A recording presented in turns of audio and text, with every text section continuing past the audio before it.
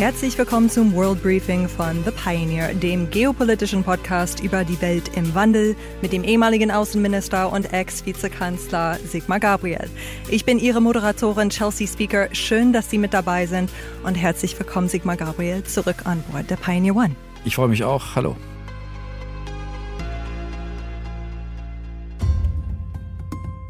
Das Jahr beginnt mit großer Sorge, wenn wir Richtung Osten schauen. Angst um die Ukraine, Angst um Kasachstan und über allem thront Russland. Wir hören mal rein in die Meldungen der vergangenen Wochen. Lautes Säbelrasseln. Der Kreml-Chef baut seine Drohkulisse aus. Tensions between Russia and Ukraine show no signs of ending. Russland zieht an der Grenze zur Ukraine offenbar immer mehr Truppen und Kriegstechnik zusammen. Einen neuen Kalten Krieg wolle Russlands Regierung nicht, doch auch keine weitere Expansion des Westens. Eine Eskalation sei jederzeit möglich. Auch deshalb, weil Putins Muskelspiele immer schriller werden. Tests mit atomar bestückbaren Interkontinentalraketen im fernen Osten und ca. 100.000 Soldaten an der russisch-ukrainischen Grenze. Und jetzt ist auch noch Kasachstan als Krisenherd dazugekommen. Wie voll ist das Pulverfass gerade, Herr Gabriel? Naja, wenn jemand über 100.000 Soldaten an der Grenze eines anderen Landes aufmarschieren lässt, quasi mitten in Europa, dann ist das ein Pulverfass, wo man mit rechnen muss, dass es auch mal explodiert. In Kasachstan, finde ich, ist das fast eine Tragödie mit Blick auf die Politik, denn die Aufstände, die sich dort ja gegen Korruption gerichtet haben und eine schlechte Regierungsführung, die sind ja genutzt worden, um denkbare Oppositionelle, in diesem Fall den früheren Präsidenten Kasachstans, loszuwerden endgültig mit seiner Entourage. Der allerdings hat dafür gestanden, Kasachstan jedenfalls in eine gewisse Distanz zu Russland zu bringen. Er wollte sich gerade nicht zu nah an Russland heranbewegen. Und was jetzt passiert ist, dass quasi Russland die Chance genutzt hat, durch sein Eingreifen in den Konflikt Kasachstan wieder an sich zu binden. Es hat sozusagen an Einfluss gewonnen. Das ist wahrscheinlich nicht die Intention der Demonstranten gewesen, aber das ist das Ergebnis.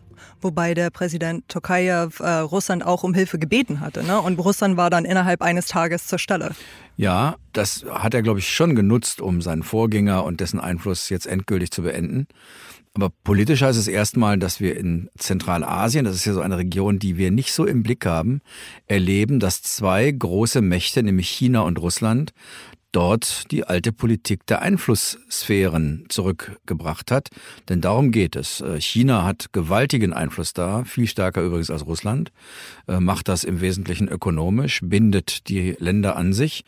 Russland versucht das auch, sozusagen alte Teile der Sowjetunion wieder an sich zu binden. Mit Kasachstan ist das jetzt gelungen. Und ich glaube, was wir erleben, ist die Rückkehr dieser Politik der Einflusssphären. Und Russland versucht das Gleiche, was sich in Asien bereits abspielt, jetzt in Europa zu wiederholen. Mhm.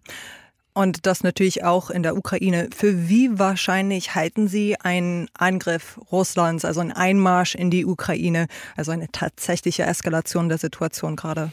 Ich kenne eigentlich niemanden, der nicht hofft, dass es dazu nicht kommt. Und aus meiner Sicht gibt es immer noch eine große Chance, eine solche militärische Eskalation zu verhindern. Aber nochmal, wenn jemand mehr als 100.000 Mann an der Grenze stationiert und mit dem Einsatz militärischer Mittel droht, dann muss man davon ausgehen, dass das auch stattfinden kann.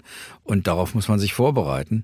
Mein Eindruck ist, dass Russland versucht, durch den Druck, den es jetzt aufbaut, die Sicherheitsarchitektur in Europa Schritt für Schritt rückabzuwickeln.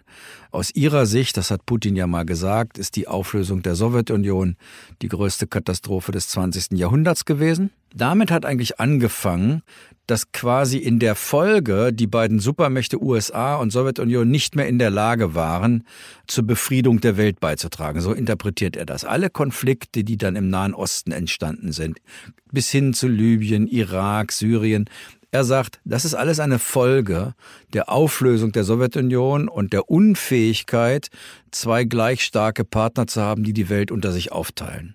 Und er will zurück, sicherlich nicht in die Sowjetunion als kommunistische Diktatur, aber in eine Zeit, in der es Einflusssphären gab. Man muss ja sagen, auch die Amerikaner haben das damals so gesehen.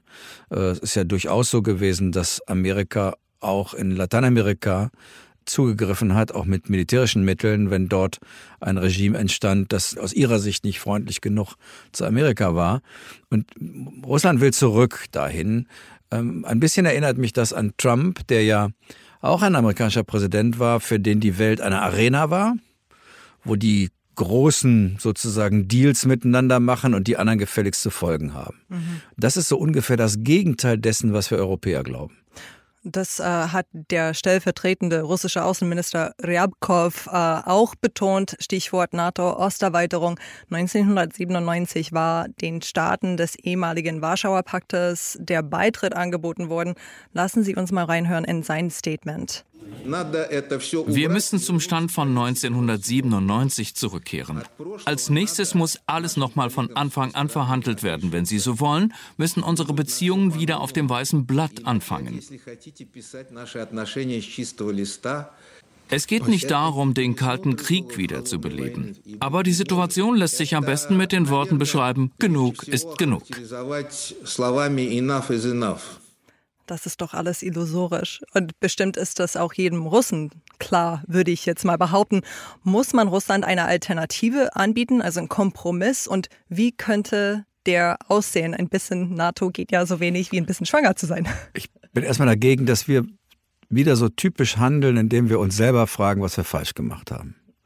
Das würde die russische Politik nie machen. Ich will damit nicht sagen, dass nicht auch der Westen und die Europäische Union und die NATO Fehler begangen hat in ihrer Geschichte. Na klar gab's das. Die sozusagen rücksichtslose Verhandlung der Barroso-Kommission der Europäischen Union mit der Ukraine um ein Assoziierungsabkommen, ohne sich Gedanken darüber zu machen, wie das auf Russland wirkt, war sicherlich ein solcher Fehler. Aber keiner dieser Fehler erstens rechtfertigt Krieg und Gewalt und Veränderung von Grenzen mit militärischen Mitteln. Das hat Russland getan, mehrfach. Und das Zweite ist, ich würde den stellvertretenden Außenminister Russlands erstmal fragen, können Sie sich eigentlich einen Grund dafür vorstellen, dass die osteuropäischen Staaten der NATO beitreten wollen? Gibt es eigentlich irgendeinen Grund aus Ihrer Sicht, den die haben könnten? Und die Antwort lautet natürlich, na klar, weil sie sich von Russland bedroht fühlen. Es ist ja nicht so, dass wir die Polen, die Balten sozusagen mit vorgehaltener Waffe zum Beitritt zur NATO gezwungen haben, sondern für sie war der Beitritt zur Europäischen Union und der NATO Sicherheit und letztlich übrigens auch Frieden und Freiheit.